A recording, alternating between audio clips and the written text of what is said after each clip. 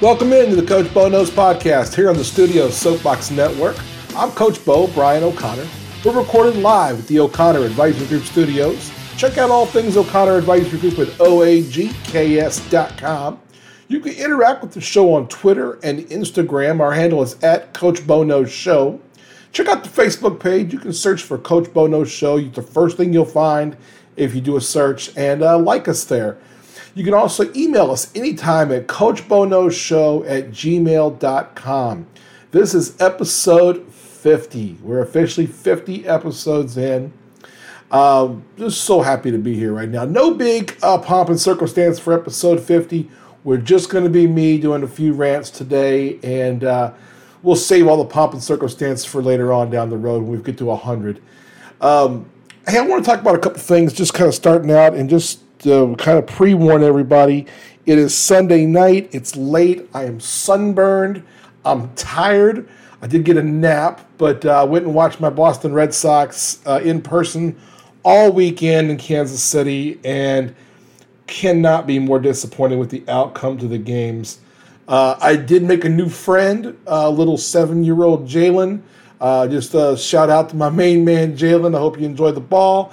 And we had a good time. We had a great time. Me and the kiddo went on Thursday, Friday, and Saturday. Took the wife today, Sunday, and we had a great time. I'm so happy that Jen and I could go to a game and enjoy it. So thank you to the wife and the kiddo for having a great time with me all weekend. Like I said, a little sunburned. I did come right home and got a nap just because I was pretty wore out from sitting in the sun. And then the wife surprised me with some Whataburger, which was on point. But, hey, I want to do a few rants today. I've got a couple of them. I want to start with, I mentioned at the end of the Point 5 on Friday, I talked about Sam Mills and kind of how that was a real personal thing for me with the Hall of Fame. I did get to watch the video of his wife, Melanie, in her speech. I thought it was a beautiful speech. I thought Jim Mora, the former coach, was the perfect presenter for Sam Mills. And I just thought it was great that Melanie Mills, Sam's widow, really discussed the man and his legacy.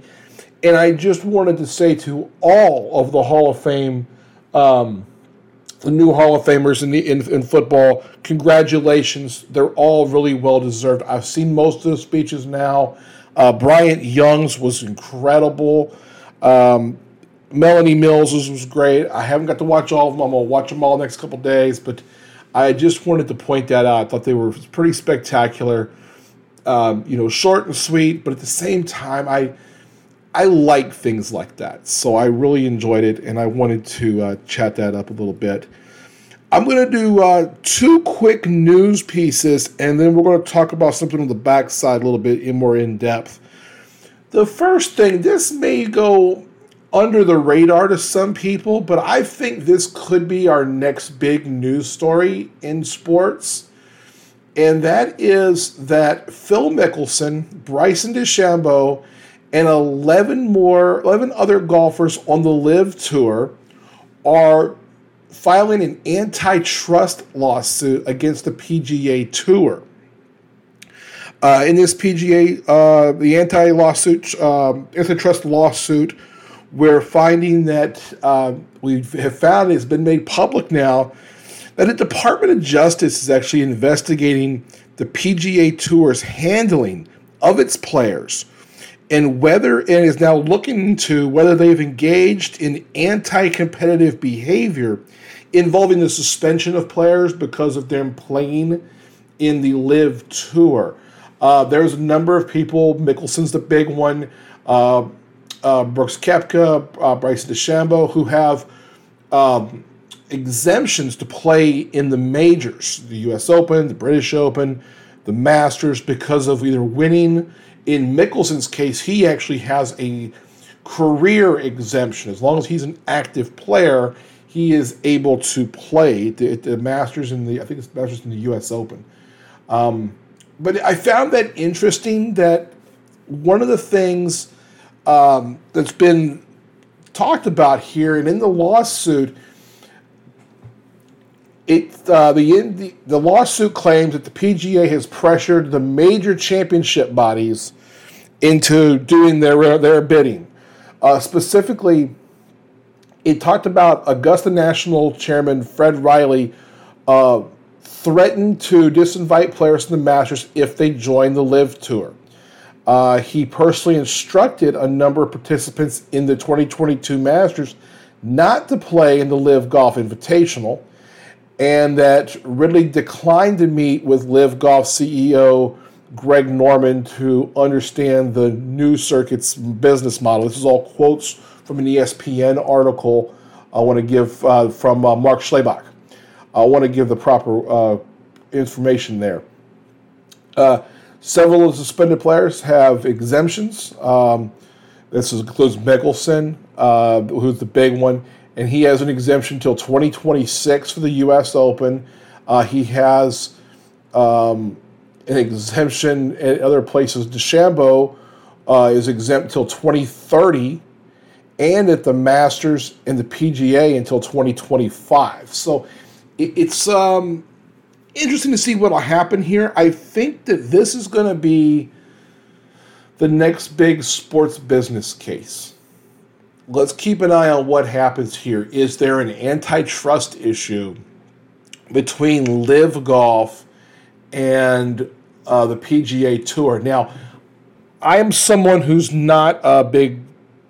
I'm not a big fan of the LIV Golf Tour. It doesn't nothing to do with the players.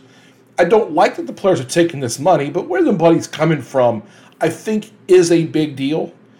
And the players who are taking that money have to live with those consequences. But it's in sports, what the PGA is doing may not be legal. So we're going to talk a little bit about this. I'm sure Ellen will have some thoughts on the .5. And she is our legal counsel. I'm sure she'll have some ideas and some thoughts. But I found it interesting that not only do we have this lawsuit, but also the fact that the DOJ, the Department of Justice, is actually investigating the PGA Tour.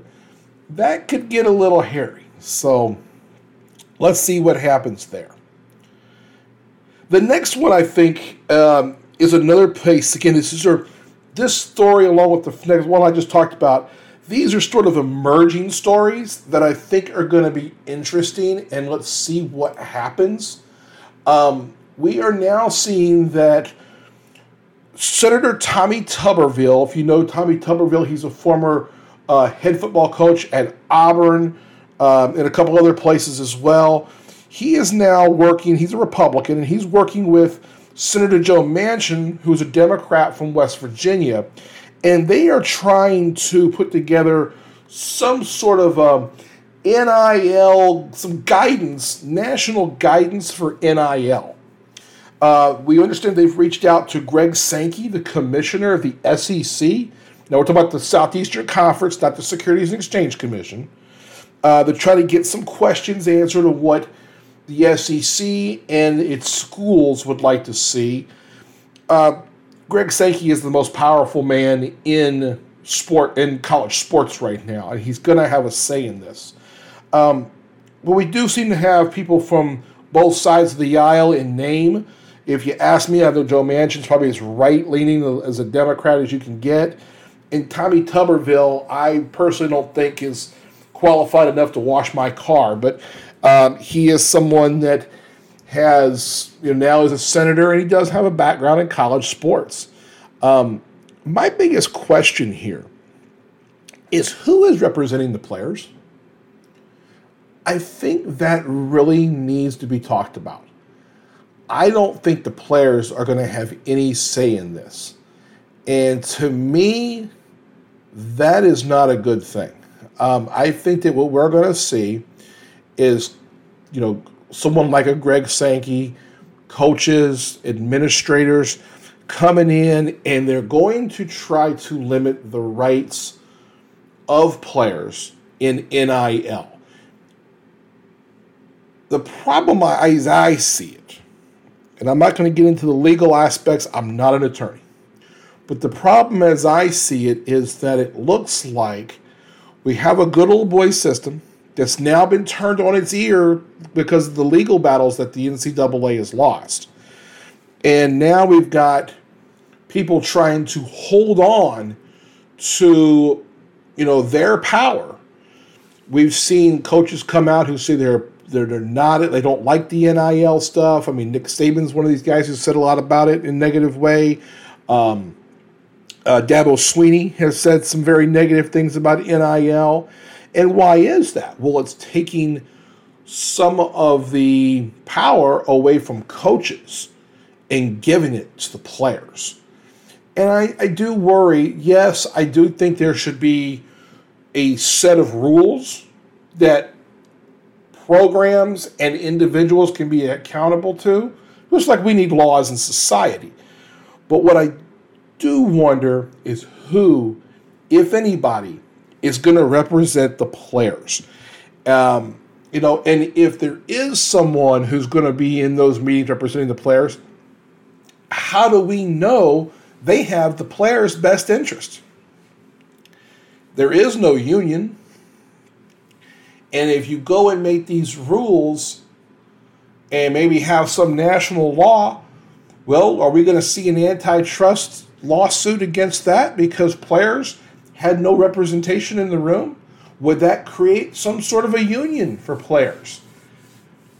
This is a huge story. It's a huge thing. Now, I'm not, again, and I know that I get a lot of grief because I'm very pro-player. I think these young men and these young women who are athletes should be able to get their money. Absolutely believe they should be able to capitalize themselves off their name, their image, and their likeness.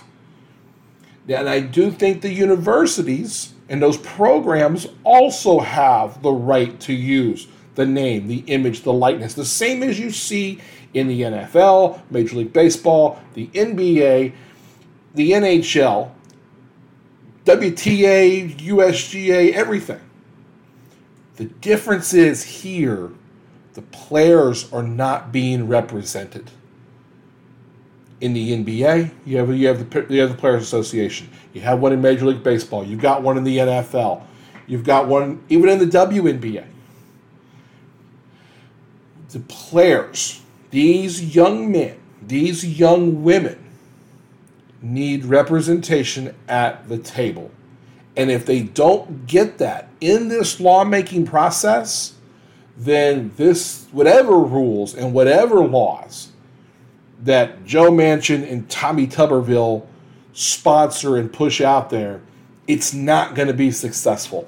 It's going to be questioned. There'll be lawsuits, and we won't get a set of rules until we get true representation for players.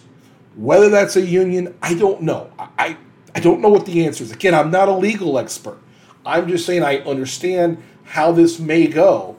And this is going to be an ugly battle for a while, I think. This is going to be very interesting to me. And I want to say one last thing on this part real quick. I have heard some people, whether it's people I know, people that are, in media, in sports media, even as people on social media, saying, hey, this is ruining sports. NIL is ruining college sports. And it's not the same game anymore. And these players don't play for the love of the game. Look, let's be very, very clear about something. Players don't play for the love of the game at the college level. They play for a scholarship. And they have been underpaid for years, for generations. And they've been tossed aside for generations. Thank you, come on in, play for a couple of years, you're out of here, the next one up. And it's important that these people get a say. Just like anybody else who works. We have the say of moving to our own job. I worked for a large corporation for years. I decided 10 years ago, this was not going to work for me anymore. And I started my own business. I had the luxury to do that.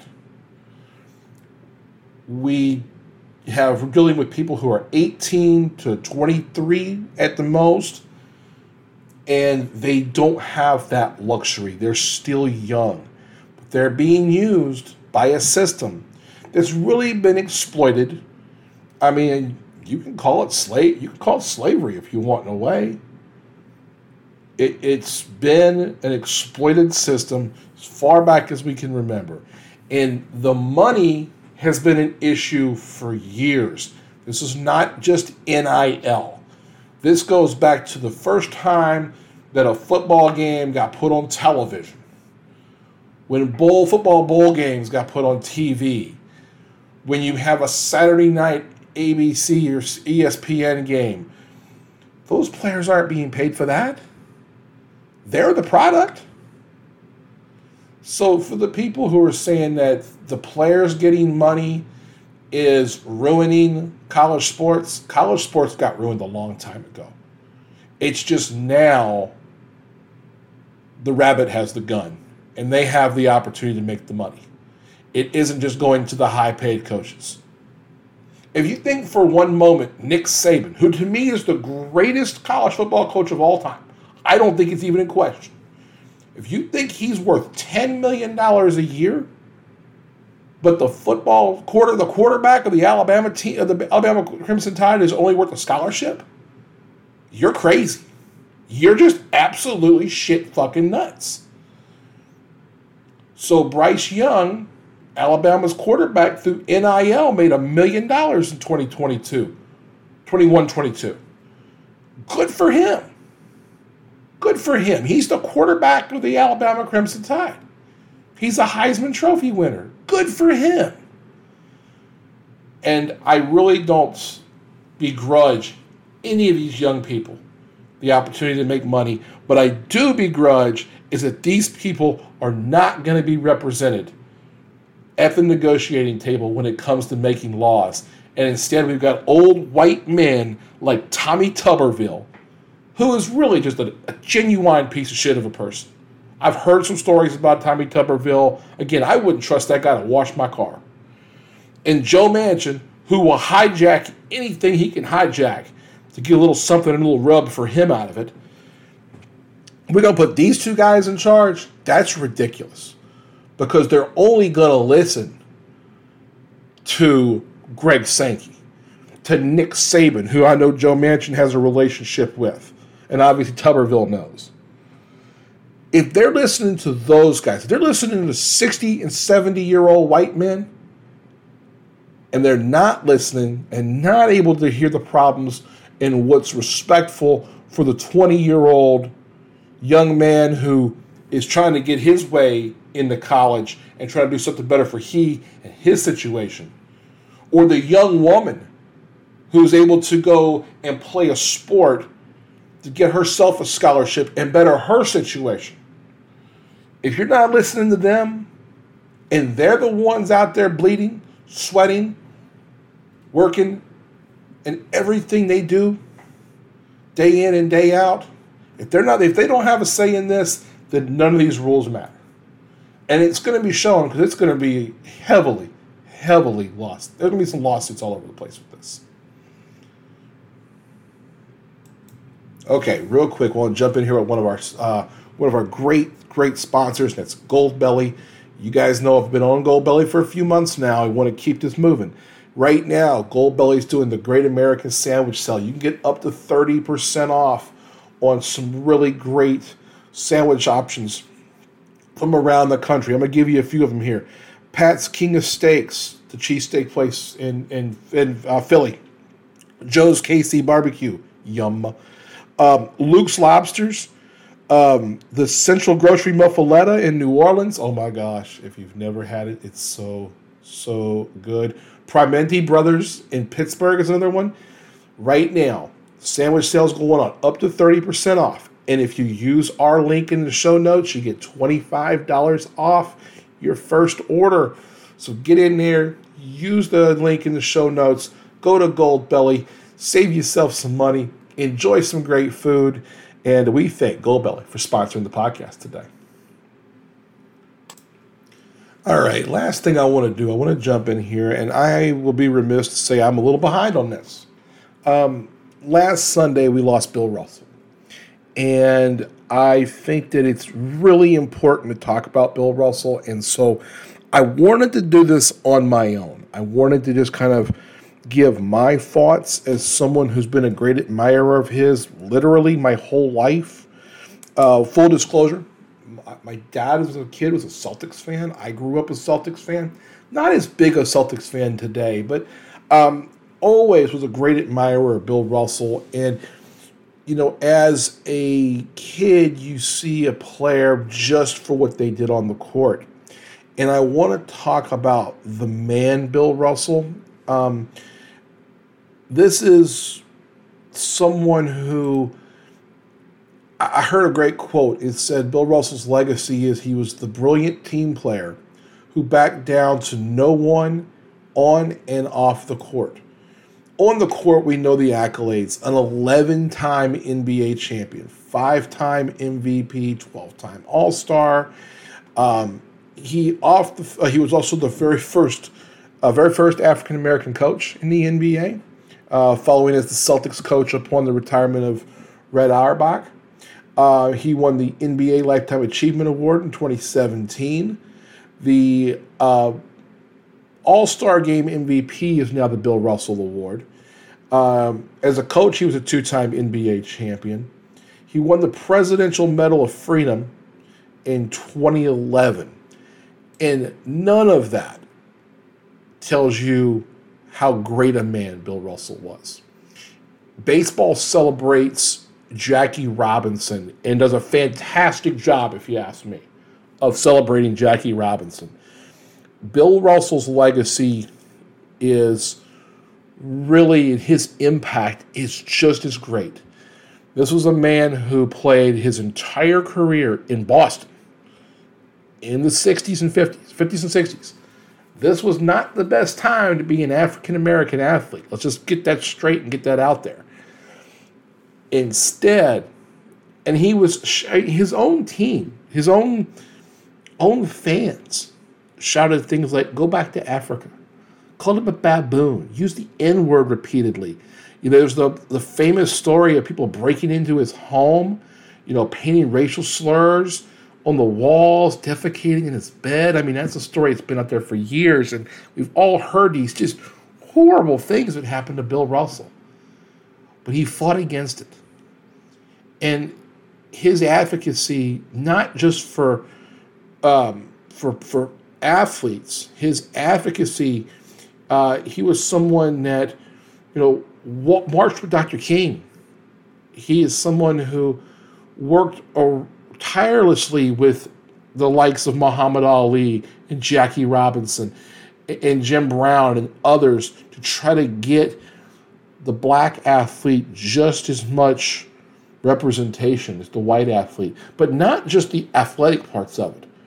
In a society, he understood that he could be someone that people could look at and say, this is a positive person. This is someone who can help.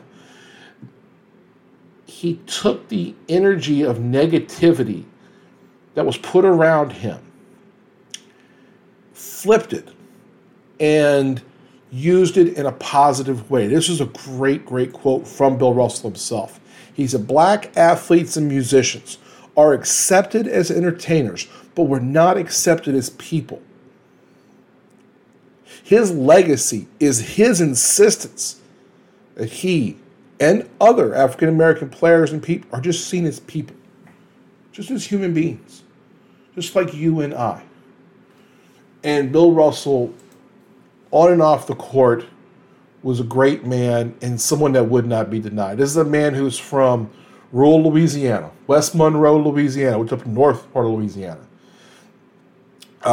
Grew up, ended up getting his, not a heavy recruited basketball player, ended up getting one offer, which is the University of San Francisco. Ended up playing the University of San Francisco. In his time there, he became the first overall pick in the 1956 draft. This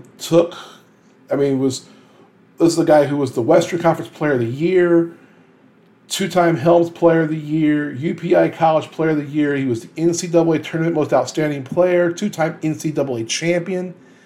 at University of San Francisco.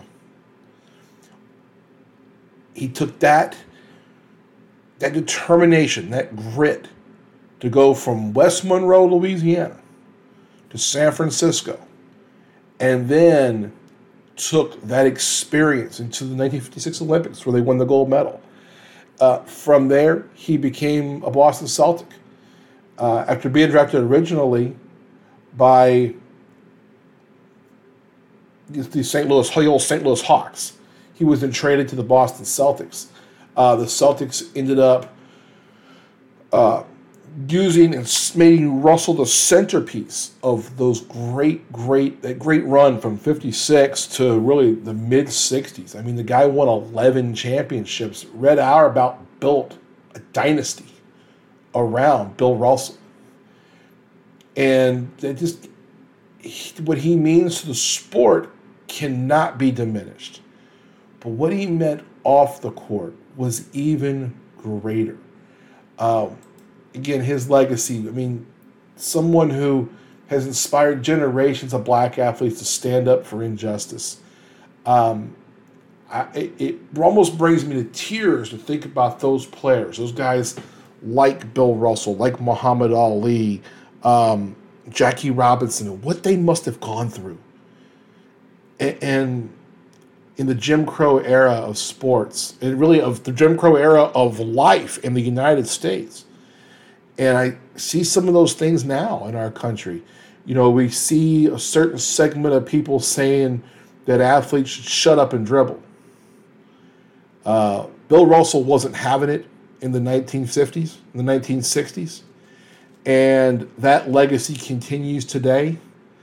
And here in 2022, I would encourage all athletes, if you've got a voice, continue to use it in a way to help others, to inspire future generations, and to not take the shut up and dribble and to keep moving forward. Rest in peace, Bill Russell. Thank you for what you've done for basketball, what you've done for America, what you've done for generations of people. And let's take that example and let's move forward and make this a better world for all of us. We're going to keep it kind of short today. I'm going to go ahead and cut us out here about 30 minutes in and but take it easy. We'll be back on Friday with the Point 5. I'm sure Ellen will be in with me. And we'll talk about what's going on in sports this week and have a little fun with some stuff. While I got you here, before I say thanks to everybody, I want to hip you to a great podcast. And that is my main man, Luke Slabaugh, Raw Tools with Luke Slabaugh here on the Studio Soapbox Network. I think Luke's pod is the best one on the Studio Soapbox Network right now. My man is killing it over there. If you get a chance, check it out. Anywhere you get this podcast, just search for Raw Tools with Luke Slabaugh and check him out. Give him a listen. He's a really great, smart young guy. Lots of experience, lots of people. He does some great interviews. I've really been impressed with what Luke is doing, and I beg of you to check him out. I want to thank Tyler Jones. I'll be back on the Jones Report again this week doing the football fix. We're going to start getting into the NFL season, and we'll get more football going here in the next couple weeks as well. I want to thank everybody at Studio Soapbox for all you do behind the scenes. Most importantly, thank you to you, the listener. Don't forget to rate us and review us. Apple Podcasts, Google Podcasts, Spotify. Anywhere you get your podcast, we appreciate every 5-star review. So until Friday, I'm Coach Bo, Brian O'Connor. Have a great week. Remember, your time tokens are non-refundable. Take care, everybody.